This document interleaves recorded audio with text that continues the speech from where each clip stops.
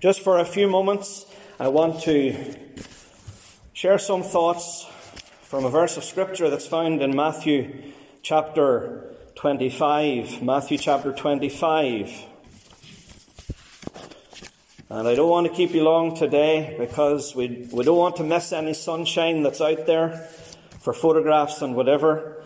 So let me just leave with you Matthew 25 verse 6, and this is what it says. And at midnight there was a cry made, Behold, the bridegroom cometh, go ye out to meet him. Weddings in Jesus' day were lavish affairs.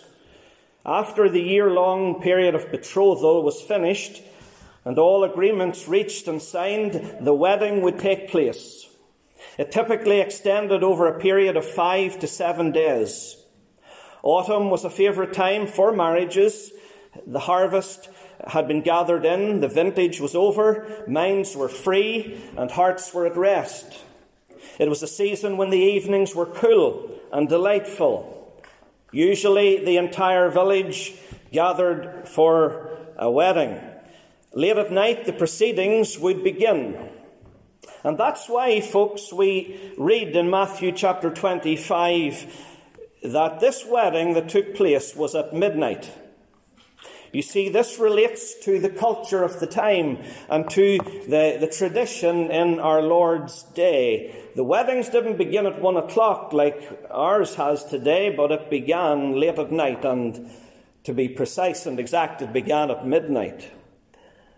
And so here's the verse of Scripture that I want to leave with you today. And at midnight there was a cry made, Behold, the bridegroom cometh, go ye out to meet him.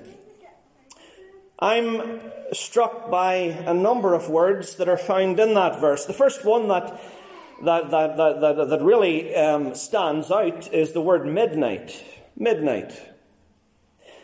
You know, that word is mentioned a number of times in Holy Scripture. We think back to Exodus chapter 12, the Passover.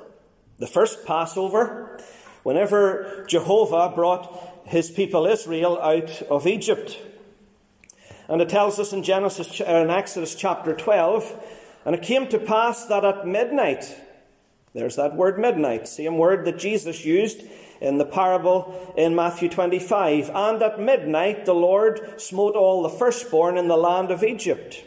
What's the context for that passage, that verse of Scripture? Well, it was the first Passover, and God had said, I don't want anyone to perish. I love everyone in Egypt, whether they're Egyptians or Israelites. And so what I ask you to do is to put the blood of the Lamb on the doorposts of each home, and everyone will be spared. No one will perish.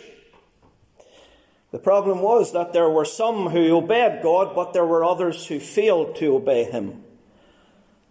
And at midnight, on that awesome and awe-inspiring night, a great cry arose from the land of Egypt, from the homes where the blood had not been applied to the doorposts. Why did the firstborn perish? The answer is very simple. Because there was no blood on the doorposts. And of course, the blood of the Lamb in Exodus chapter 12, it reminds us this afternoon of the blood of God's Lamb, the Lamb of God, the Lord Jesus Christ. It reminds us that his blood was shed for our salvation. The word midnight is not only found in Exodus chapter 12, but when we come into the New Testament, we find it in Acts chapter 16. And we read there these words, And at midnight Paul and Silas prayed and sang praises unto God. So there you have a midnight praise service. We have been praising God today. We're celebrating today the marriage of Lewis and Mariana. Well, Paul and Silas, they were praising God in a prison. They were celebrating in a prison. And it says that someone heard them, the keeper of the prison. He was a prison officer. He worked for the Philippi prison service, we could say. But he heard Paul and Silas as they sang praises and as they prayed. And then there was a great earthquake, of course, and the doors of the prison were flung open. And all this was happening at midnight. And then it tells us that the jailer or the keeper of the prison or prison officer, whatever term you want to use, but he asked this question, "Sirs, what must I do to be saved?" And of course, Paul and Silas came back with a very joyful answer, "Believe on the Lord Jesus Christ and thou shalt be saved." And the jailer was converted. That man in the prison came to know Paul, Paul's Saviour, and Silas' Saviour that very night. And it was at midnight. And so there, as we think about this word midnight, as we think about the cry that went out at midnight in Matthew 25, then we think of the cry that went up at midnight in Egypt because the blood was not applied. Let me ask you as a congregation today, has the blood of Jesus, the Lamb of God, been applied to your life? Are you trusting in his blood? As the hymn writer put it, have you been to Jesus for the cleansing power? Are you washed in the blood of the Lamb? Are you fully trusting in his grace this hour? Are you washed in the blood of the Lamb? Have you been converted, just as that man in Philippi was converted? Are you saved? Have you believed on the Lord Jesus Christ? For unless you do, you will never be saved. Good works cannot save anyone. Ephesians chapter 2 is one of the most famous verses in the Bible, and it's verse 8. For by grace are ye saved through faith, and that not of yourselves, it is the gift of God, not of works, lest any man should boast. Good works are not for before salvation, they are for after. Good works are not in order to save us from our sins, but they are simply evidence that we are already saved from our sins. Midnight, that word stands out. Another word that stands out is bridegroom. And at midnight there was a cry made, "Behold, the bridegroom cometh." The bridegroom. Who is this bridegroom? Well, it's the Lord Jesus Christ. He's the heavenly bridegroom. And back in Bible times, dowries had to be paid. In order for a marriage to take place, there had to be a payment of a dowry to the father of the bride. Let me say today, friends, as we're gathered here this afternoon, that the heavenly bridegroom, the Lord Jesus Christ, paid the dowry. And he did it when he died on an old rugged cross outside the city of Jerusalem 2,000 years ago. And we're coming up to Easter time, and that, of course, is the time of year we remember the death of Jesus Christ. And when he died upon that cross, he was paying the dowry for his bride. And he wants you to be part of that bride. How do you become part of that bride? Well, by simple faith in the bridegroom who has died and has risen again and today is in heaven. He's listening for your prayer today. If you will simply ask him, "Lord, save me," then you will become part of his bride, and you will be prepared not only for time, but for eternity. And all because Jesus Christ paid the dowry for your soul. He paid the dowry to the Heavenly Father.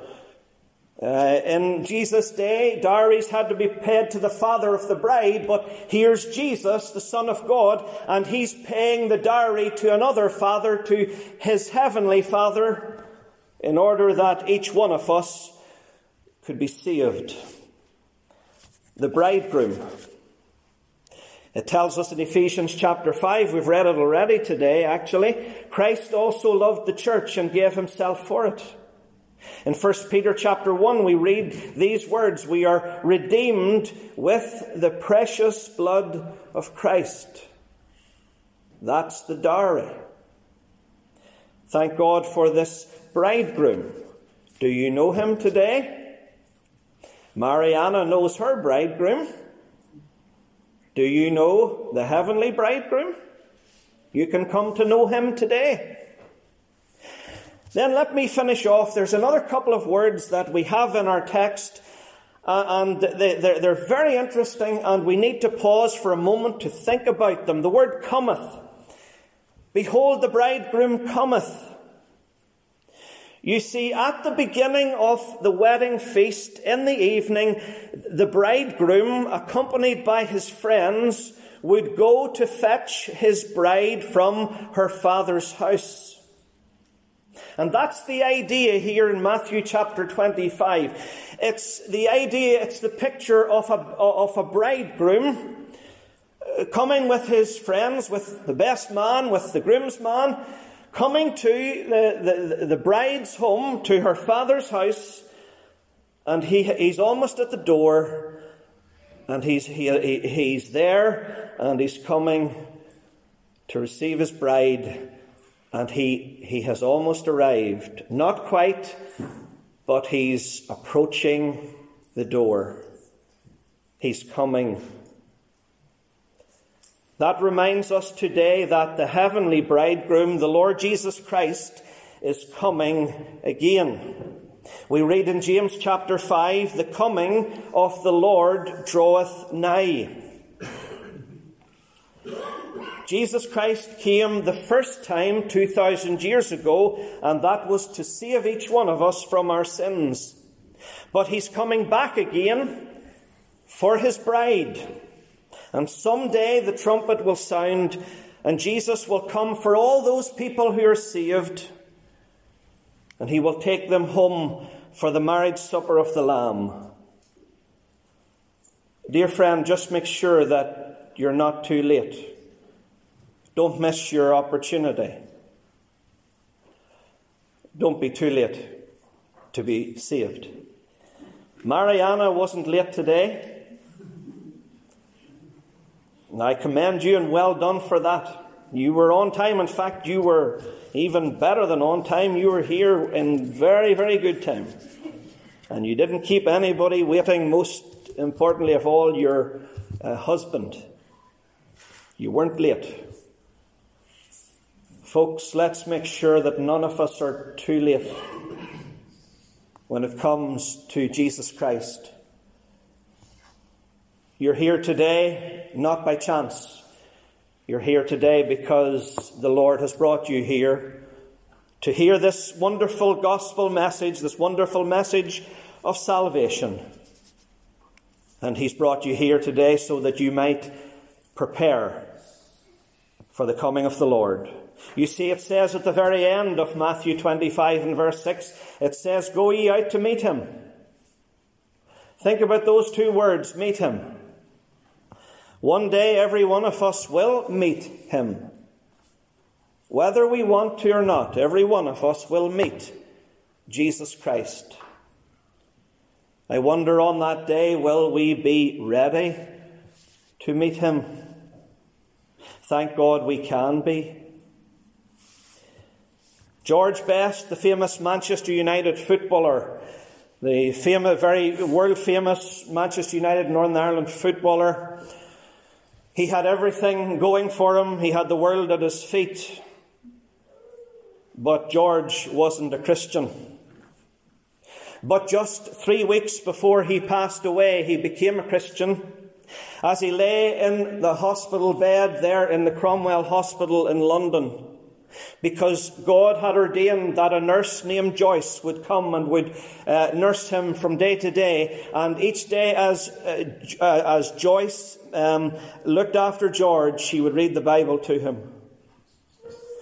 And 3 weeks before he passed away, he received Jesus Christ as his Saviour. And today George Best is in heaven because he made preparation. Someone said that it was George's best move. If you take Jesus Christ as your Saviour today, I can guarantee that it will be your best move.